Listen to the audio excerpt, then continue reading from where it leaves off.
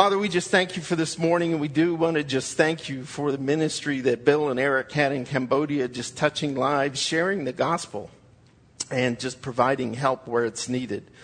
God, we just thank you for the opportunity that we can share your message, your Son, Jesus Christ, as Lord and Savior. And so, Lord, we just thank you for the lives that came to know Christ, and we just pray for continued growth in them and to bring the pastors and the people and churches in Cambodia to help them draw closer to you. Lord, we just thank you for this morning, and I would just pray that you just be with us as we look at your word and we just look at an example of how we should live our lives. And so, Lord, we lift this time up to you, and we thank and praise you in Jesus' name. So this morning we are going to be looking at quite a bit of scripture. I'm not going to be going through a particular book of the Bible. I'm going to be looking at a person. And I got to thinking about this, and I'm going, what is it that I have done or seen that would be similar? Marjorie and I used to do youth work. We used to do junior high. We used to do high school, and we've even done college. And we talked a little bit about this yesterday in the men's study, is that, youth group, a lot of times you plant a lot of seeds, but you don't see the harvest. And that's true. We saw that. But what's really exciting is years later, and Marjorie can attest to this because it happened to her, there was a girl that was in one of our youth groups. And she went off on the deep end. She took off. She turned her back on the church and had not seen her for quite a few years. Today, she's married to a godly man. She has 3 kids that love the Lord. She works in a church in San Diego and coordinates women's ministries and all of that. And she ran into Marjorie, and she says, I know you thought I wasn't listening to what you were saying, but somewhere along the line, something sunk in. And you know what? That's what we have to hope for. We plant those seeds, and then we just pray, because we don't save anyone. We don't save anyone. That's God's job. But we are responsible for planting those seeds. So this morning, we're going to kind of take a look at that. And what's a quitter? What is a quitter? Just gives up, throws it away. Webster says basically it's a person who gives up easily, is a defeatist, a deserter. A deserter. Remember that word? Or a shirker. I hadn't seen that word for a while. And then I go through Facebook once in a while, and there was a meme on there, and it said, "Remember that guy that gave up? Neither does anyone else." But you know what? That's not always true. That's not always true. And I think we're going to see that this morning when we get to talking about the person that we're going to be talking about. Steve asked me this morning, he says, "What are you going to talk about?" And I said, "Well, it's a surprise. I can't tell you." So, because it would spoil the surprise. So, and I know you're probably sitting here thinking, what is this all about? What does this have to do with anything? Well, what we want to do first is take a look at Scripture and a few quitters. And some of the first ones I could take a look at was the spies. Remember the spies that went into Jericho to check out the land before they crossed over? And we see that in Numbers 13, verses 31 to 33. And I think John's going to be showing a scripture on the screen because we will be jumping around. It says, "But the men who had gone up with him said, 'We can't attack those people. They're stronger than we are.' They spread among the Israelites a bad report about the land they explored. They said, 'The land we explored devours those living in it, and all the people we saw, they are of great size. We saw the Nephilim, they're the descendants of Anak, come from the Nephilim.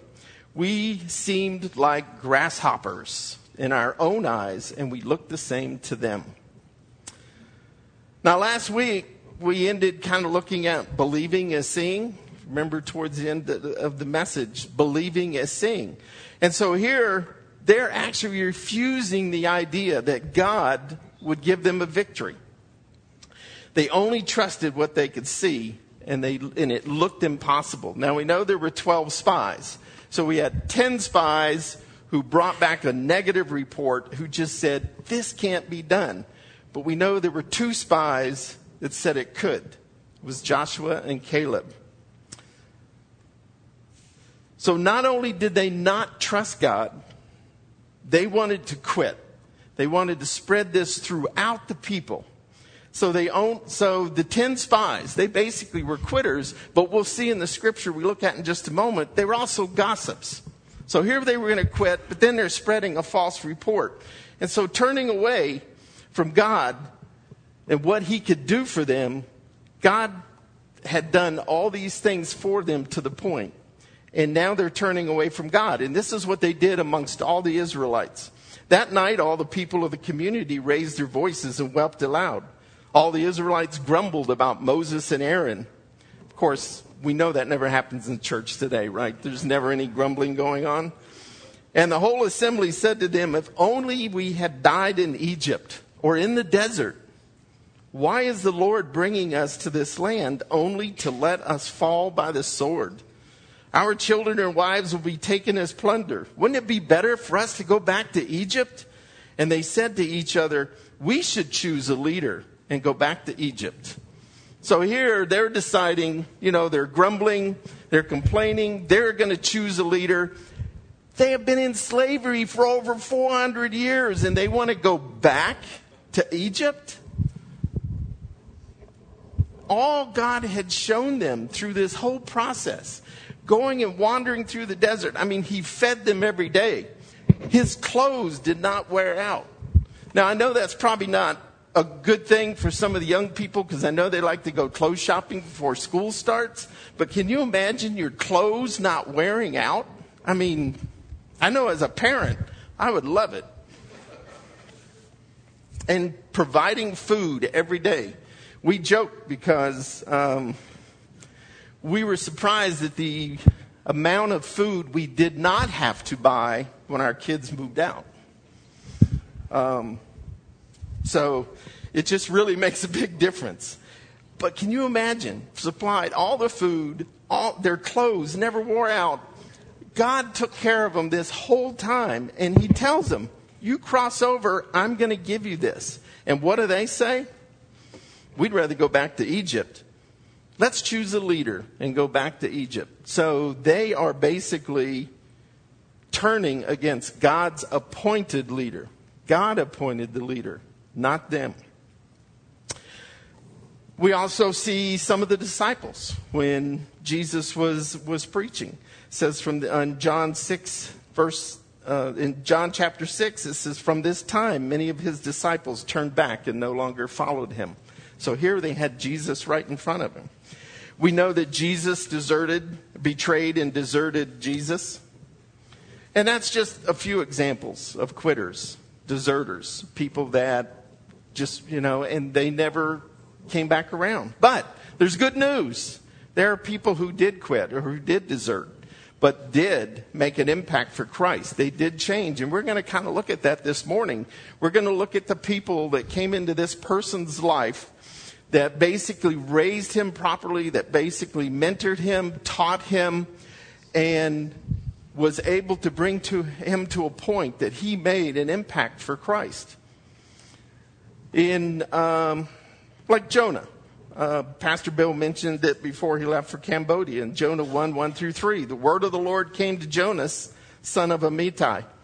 Go, and this is God telling him, go to the great city of Nineveh and preach against it because its wickedness has come upon me.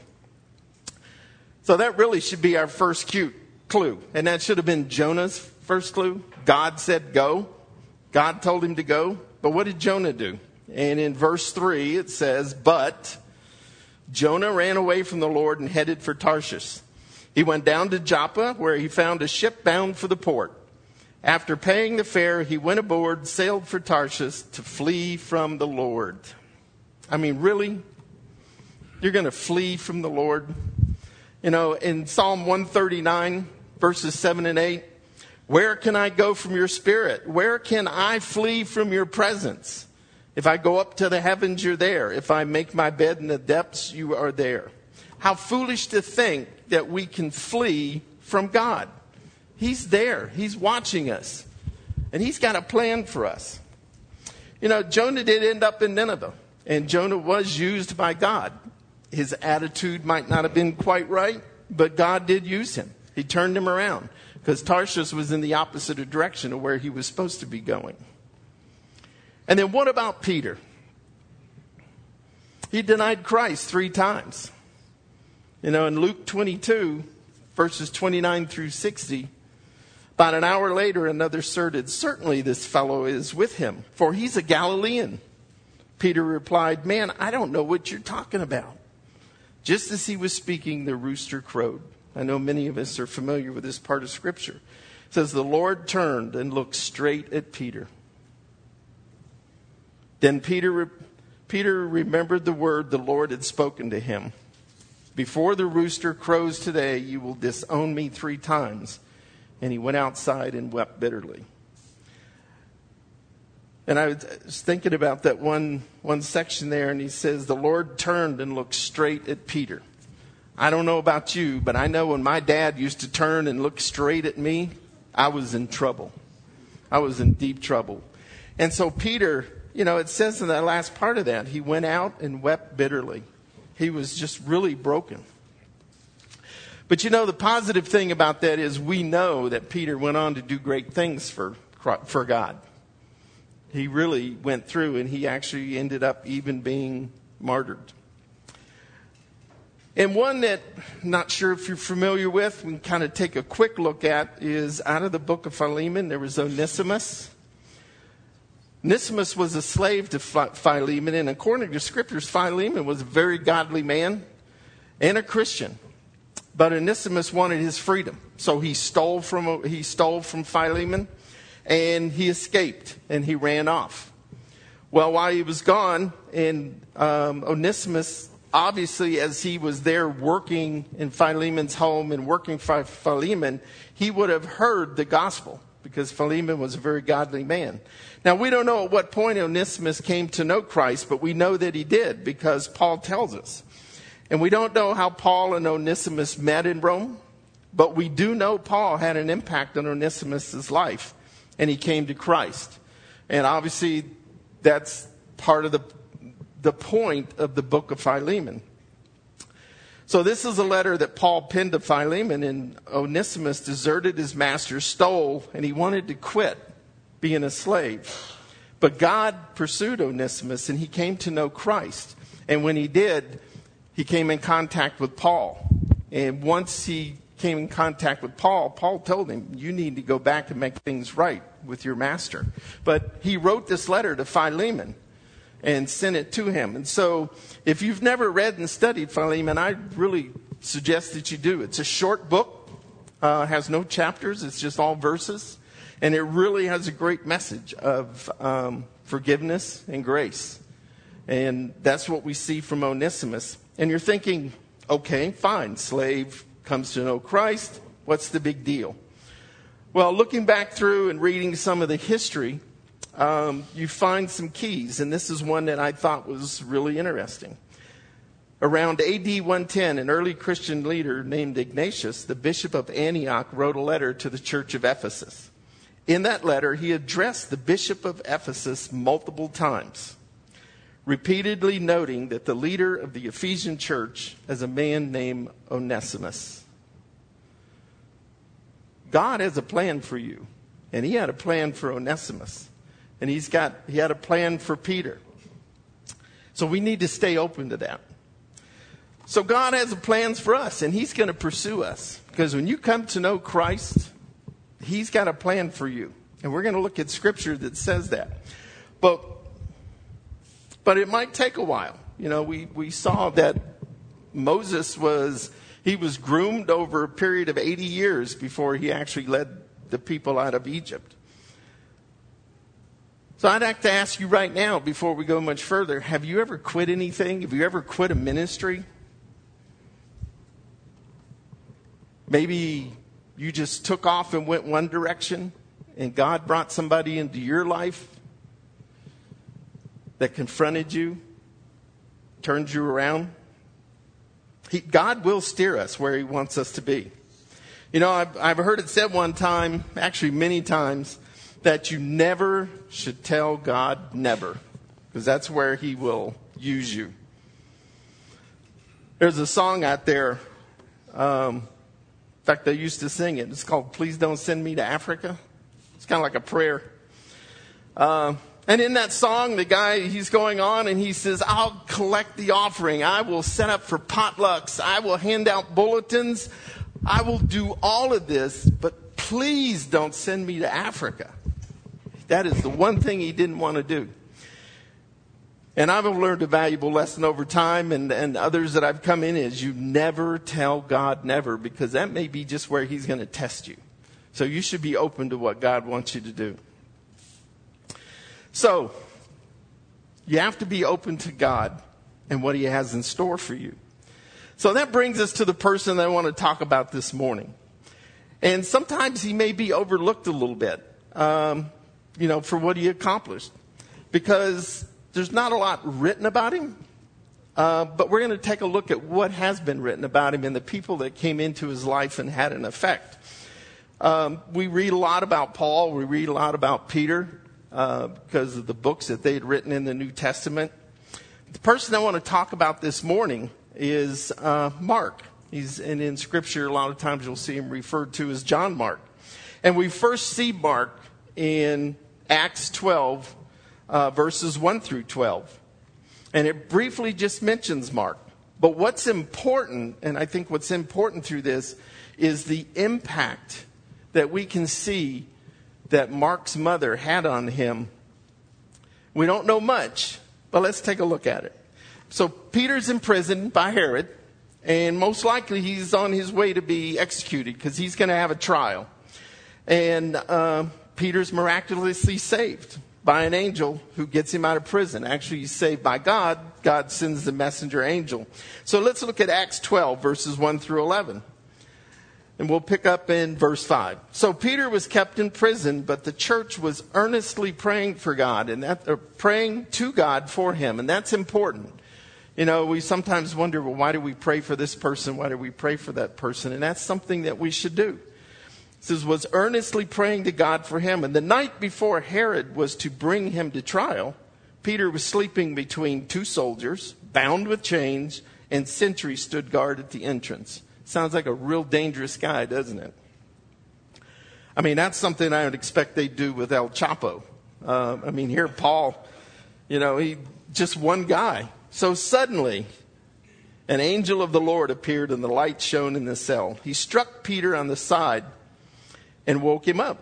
Quick, get up, he said, and the chains fell off Peter's wrist. Then the angel said to him, put on your clothes and sandals, and Peter did so. Wrap your cloak around you and follow me. And the angel told him, and Peter followed him out of the prison. But he had no idea that what the angel was doing was really happening. And thought he was having a vision. They passed the first gate leading into the city. It opened for them by itself. And they went through it. And when they had walked the length of one street, suddenly the angel left him. Then Peter came to himself and said, now I know without a doubt that the Lord sent his angel and rescued me from Herod's clutches and from everything the Jewish people were anticipating. I mean, that's just enough right there to just really excite you. I mean, here he's got guards and chains, and he's in prison, and all of this opens up. But this is the verse I really wanted to look at. Verse 12, Acts 12:12. When this had dawned on him, he went to the house of Mary, the mother of John, also called Mark, where many people had gathered and were praying. So this is the only time that Mark's mother is mentioned in Scripture. But we can pull an understanding from what's going on from this one verse and know a little more about Mary. First, she was most likely a widow because the house was referred to as hers and not her husband's. So she's probably a widow. We know that John Mark was the cousin of Barnabas because in Colossians 4:10 it tells us. And we know that Mary was Barnabas's aunt. She supported the early church because that's where Peter felt safe to go after he gets out of prison. Me, I'd be hightailing it out of town. I don't want to be anywhere near Herod. But here he goes to John Mark, to the mother's house, immediately after leaving prison, because he felt safe there. She had to be brave because the church was going through persecution. Here Peter was in jail. And so we know that there was a lot going on. James, the brother of John, had been martyred, and Peter was about to share in that same fate until God got him released from jail. All this, and Mary still had a house church in her home despite the persecution. Can you imagine today if we had that type of persecution, and it may be coming, but we know in other countries it happens. But the church still flourishes, that there are house churches. And so that was what would have been going on in Jerusalem, is all these house churches that were there so that people could still worship. And she had to be a godly woman. And she turned out to be a good example to her son. So that's Mark's mother.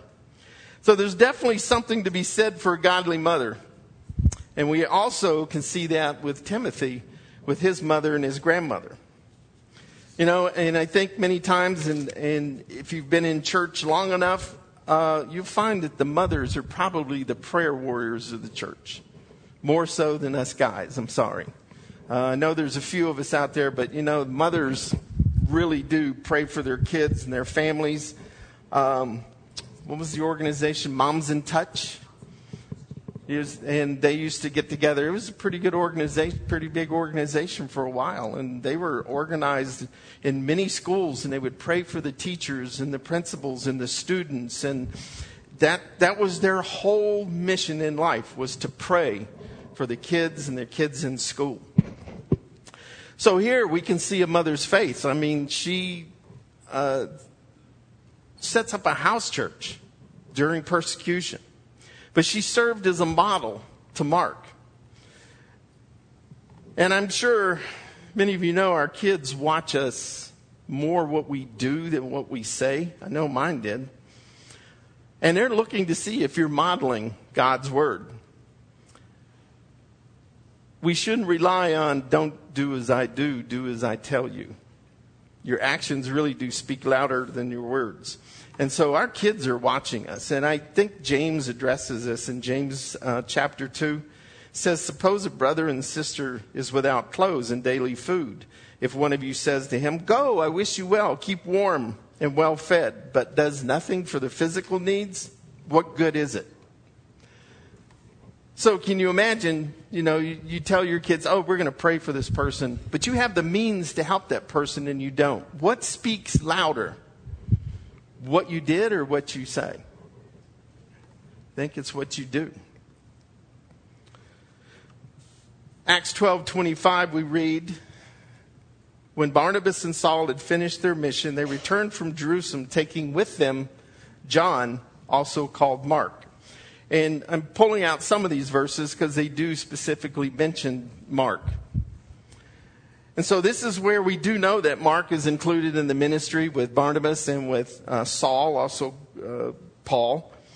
And as they left Antioch, they would go to Cyprus. And in Acts 13, we read, Acts 13, verses 4 and 5.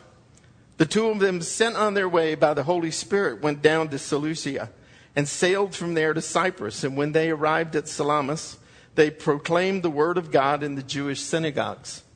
John was with them as their helper. So here John Mark is with them and he's helping.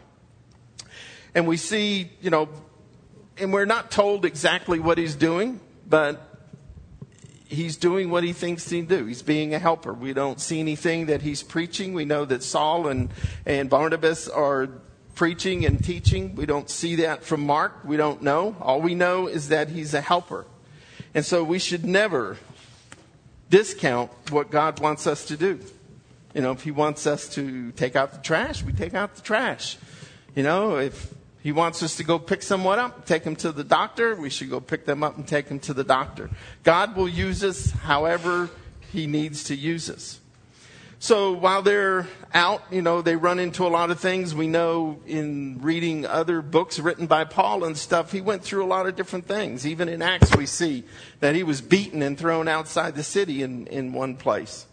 Here in it says they ran into a sorcerer who was opposed to them, and we know in Galatians 4:13 and 15. And when I wrote this, I thought of Bill being so sick before he left. It says Paul was ill, but we're not sure what the illness was. It just says that he was ill. And if you've ever traveled when you've been sick, it is so miserable. It is so miserable. And I'm sure Bill can attest to that when he gets back. Because I have traveled when I've been sick, or I've gotten sick when I've traveled, And normally what I want to do is I just want to get in bed and veg out. And normally when I veg out, I watch Star Trek movies. So I just have to admit it.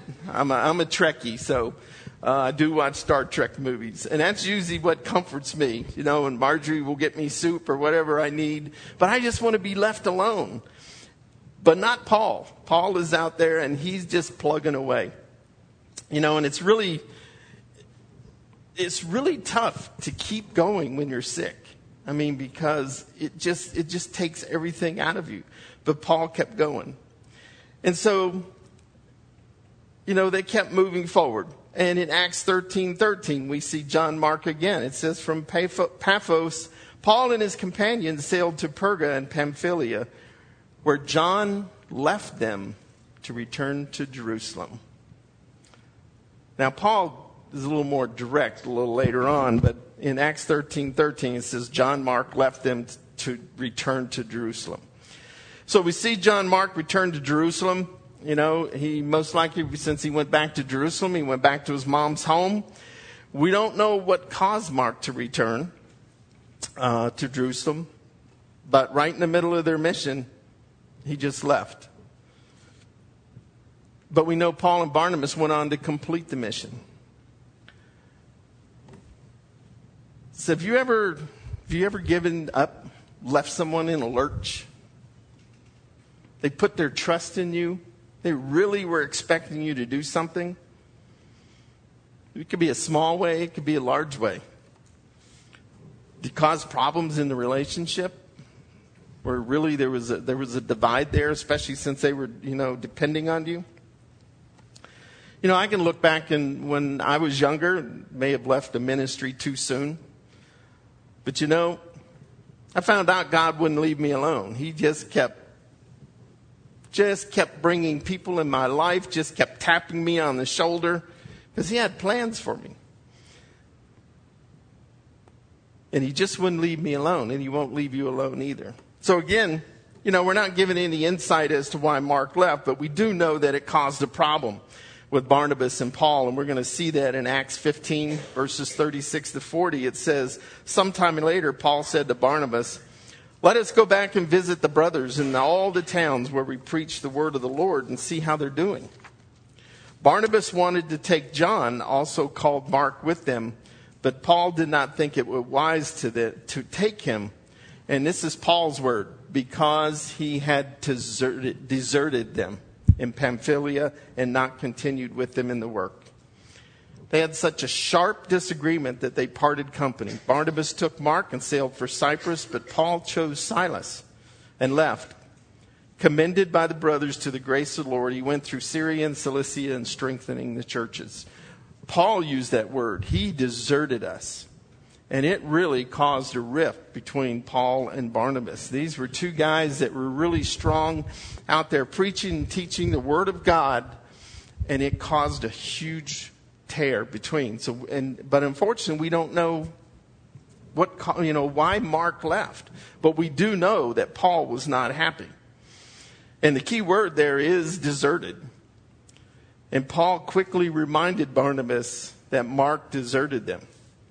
And another word for deserted is abandoned, forsaken. The last known deserter that was executed in the United States was right before the end of World War II. It was a soldier that was executed. And that's normally what would have happened in the military if you desert your post. And there's a case going on now. He's not come to trial yet, but he will be. and we'll have to see the outcome. But if you've read articles about this incident, I mean, the emotions run high, because I always go to the comments. And kind of like Ron was saying, you kind of get caught up too much in this sometimes. You get your focus off the Lord. But the emotions run strong. I mean, people who support him and thought he did nothing wrong, and people who just think they should take him out and shoot him. I mean, the emotions. And so you can kind of imagine the emotions that were running between Paul and Barnabas. And, if you've ever served in the military, you realize what the term deserter means. And because you rely on one another, especially in time of war. My one nephew, he spent 4 tours in Iraq and 1 in Afghanistan. And trust me, you depend on the men in the field, men and women in the field, to support you and to be there and have your back. And Paul was not going to have any of it. He at this point did not trust Mark.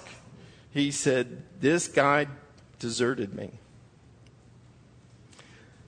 And so, like I say, Paul wasn't going to have any of it. He wasn't empathetic. He wasn't sympathetic. And it really, like I said, caused a severe tear between Barnabas and Paul in their relationship. But you know what? God wasn't done with Mark. Scripture goes on to tell us that Barnabas and Mark went on to Cyprus, and so Barnabas had not given up on Mark. And Paul chose Silas and went on to Syria and Cilicia. Now, we do have an indication later on that Paul and Barnabas mend that relationship. And we see that in 1 Corinthians 9, verses 3 through 6. It said, "This is my defense to those who sit in judgment on me. Don't we have the right to food and drink? Don't we have the right to take a believing wife along with us, as do the other apostles and the Lord's brothers and Cephas? Or is it I only and Barnabas who must work for a living?" So somewhere along the line, Barnabas and Paul mended fences. They were able to build their relationship back, even though it had been torn apart by Mark. And so after Acts 15, Mark disappears for a while. But we do know he went off with Barnabas. We know he went home for a while. But he was with Barnabas and had a ministry. They don't tell us much more of what transpired. But we do know Paul and Barnabas went their separate ways. And is that it? No, that's not it. Because God's not done with Mark. God is not done with Mark by any means. Mark does get mentioned again by Paul.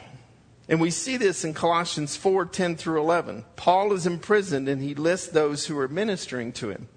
Colossians 4, 10 through 11. "My fellow prisoners, Aristarchus sends you his greetings, as does Mark, the cousin of Barnabas.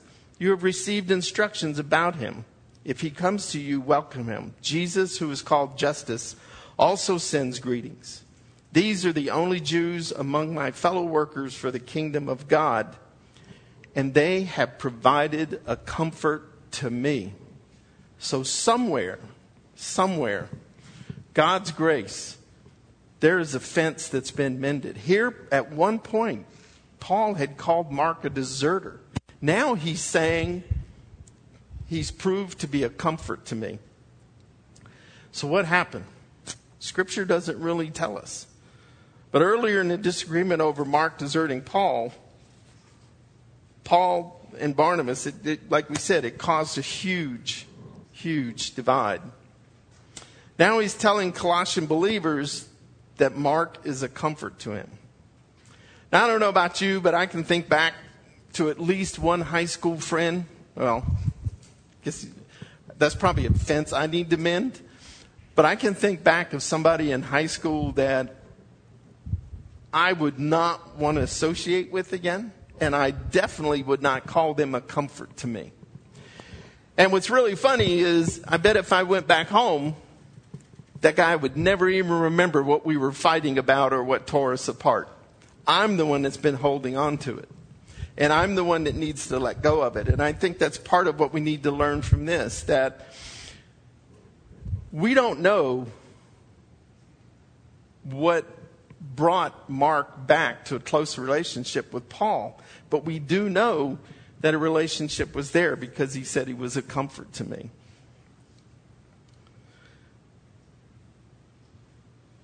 So something obviously has changed in Mark's life. And unfortunately, we don't know what all of that impact was. But here's what we do know. We know that Barnabas, who was a godly man, took Mark on a journey with him. So it was an opportunity to mentor him and talk with him. We know Mark had a godly mother and was praying for him. And later on, we're going to see that Peter had an influence in Mark's life. And you know, for my own life, I can kind of look back and people who've helped me and mentor me, get me on the right track, slap me upside the head when I was screwing up, and help me to understand Scripture in my life. You know, some are gone, some moved, some are still around, and I'll never forget. When I was younger, and I usually when I say when I'm younger, it's when I had brown hair and a 34-inch waist. I used to get up every Tuesday morning and go to a men's Bible study at 5 o'clock in the morning with 9 other men. And we met at that time so we could do it before work. And we really got close. The 10 of us got really close. And we had a really good Bible teacher that we had with us. And it just was a great time of fellowship. But we got to know each other. We got to know our warts and all of our bad side, our good side, and we actually could pray for one another, hold each other accountable. And, you know, I think that made an impact on my life growing up. Or actually, I was married. We met in a real estate office it's a Target now in El Cajon. There used to be a real estate office in there. 5 o'clock every morning. But, you know, that was a good time that, you know, we could hold each other accountable. And we could pray for each other and our families and really share and open up about what was going on in our lives. And my dad, in his later life, he really got close with the Lord. And, you know, it's something that I learned from him. And it was more by watching rather than hear what he said, because he really did enjoy helping people. I always used to laugh because I could say he could drive by somebody's house and tell something wasn't right, and he would pull in and go knock on the door. But one of the things he did, he always had a garden. As long as I could remember growing up, no matter where we lived, he always had a garden, and it was always bigger than what we needed, even though he had 6 kids. But when he retired, he moved, and there was a young couple living down the street, and he had this big-sized garden there. And my mom and him used to travel some because they want to go see the grandkids. None of the grandkids lived close. And so there was a young couple that lived down the street, and I always remember this to this day. And they barely can make ends meet. But my dad didn't want to just give them stuff. And so when they would go out of town, he would go up to them and say, you know what? We need somebody to watch after the house. And if you would do us a favor and pick whatever's in the garden that's ripe so it doesn't rot while we're gone, and just use it because we don't want it to go to waste. And to me, that was just an example of just somebody that really wanted to help others. And it was an example to me.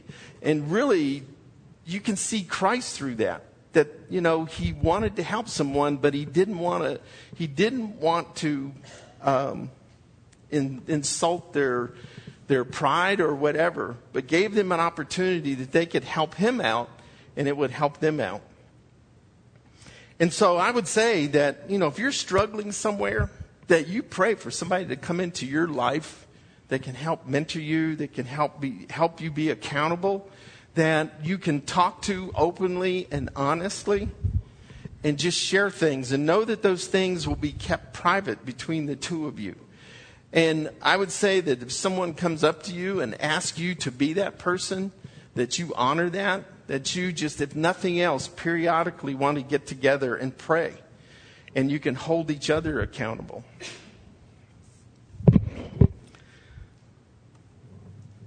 We see Paul again refers to Mark and Philemon, verses 23 and 24. Epaphras, my fellow prisoner in Christ Jesus, sends you greetings, and so do Mark.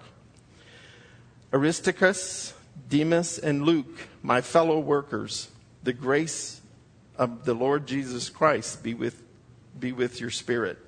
So again, we see Mark, and now he refers to him as my fellow worker. My fellow worker. And we see that Mark definitely, through this, we're seeing that Mark has definitely been restored to Paul as a valuable worker in the ministry. And he refers to him as my fellow worker. And later again in Scripture, we see Paul refers to Mark. And this time, Paul is imprisoned, and it's his final time in Rome. And Paul writes the letter, and he writes 2 Timothy. It's the last book he wrote. And 2 Timothy 4:9-11 says, do your best to come to me quickly, for Demas, who we just read about in Philemon. Demas, because he loved this world, has deserted me. So Demas has deserted him and gone to Thessalonica. We take from Crescens has gone to Galatia and Titus to Dalmatia. I'm assuming they went off into ministry. They didn't desert Paul, but we see that Demas did. But this is what's important. Now, this is Paul. After he had called Mark a deserter, this is what he has to say about Mark. Only Luke is with me. Get Mark and bring him with you, because he is helpful to me in my ministry. Now, I wish we had more to go on, that we could see what happened between Barnabas and Paul and the split, and what transpired in Mark's life. We know, like I said, we know he went home to his mom. We know that he spent time with Barnabas. And later, something turned around. He spent time with Paul. But we also know he spent time with Peter. And we see just a glimpse in 1 Peter. It's 1 Peter 5:13. It says, she who is in Babylon, chosen together with you, sends you her greetings. And so does my son Mark. Now, we know that Mark is not Peter's son. But that's the close relationship that they have. It was so close, he referred to him as his son. And so, through Barnabas, through Peter, through a godly mother, and eventually in the healing relationship of Paul, we see that Mark gets restored 100%. And Paul really depends on him for the ministry. And I don't know about you, but I think, wow, how amazing could it have been to be around and be under as a student to Peter and Paul, and Barnabas.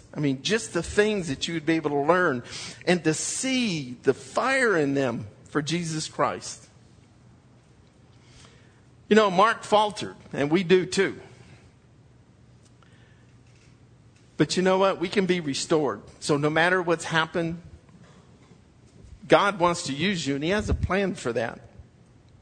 And he tells us, we look in Proverbs 16:9, in their hearts, humans plan their course, but the Lord establishes his steps.